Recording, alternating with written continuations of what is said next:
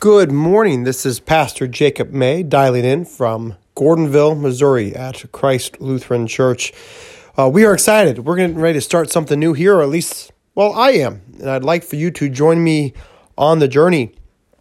I've read some things going around social media and the like that if you read a chapter of Luke a day, by the time you get to Christmas Eve, you would have read the entire book of Luke. And I just think that's a great idea. So along with that, not only am I going to be reading a chapter of Luke a day, I thought instead what I would do is challenge you to read a chapter of Luke a day, but then I'll give maybe just a little bit of a devotion on that chapter. I won't read it here on this particular segment, but what I will do is give you a little bit of a devotion so that after you read Luke on your own, you can jump on and maybe hear a few thoughts.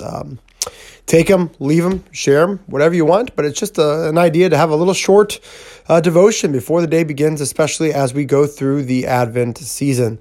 So as we get closer to December 1st, come check it out. Thanks. God's blessings, and I look forward to our time together.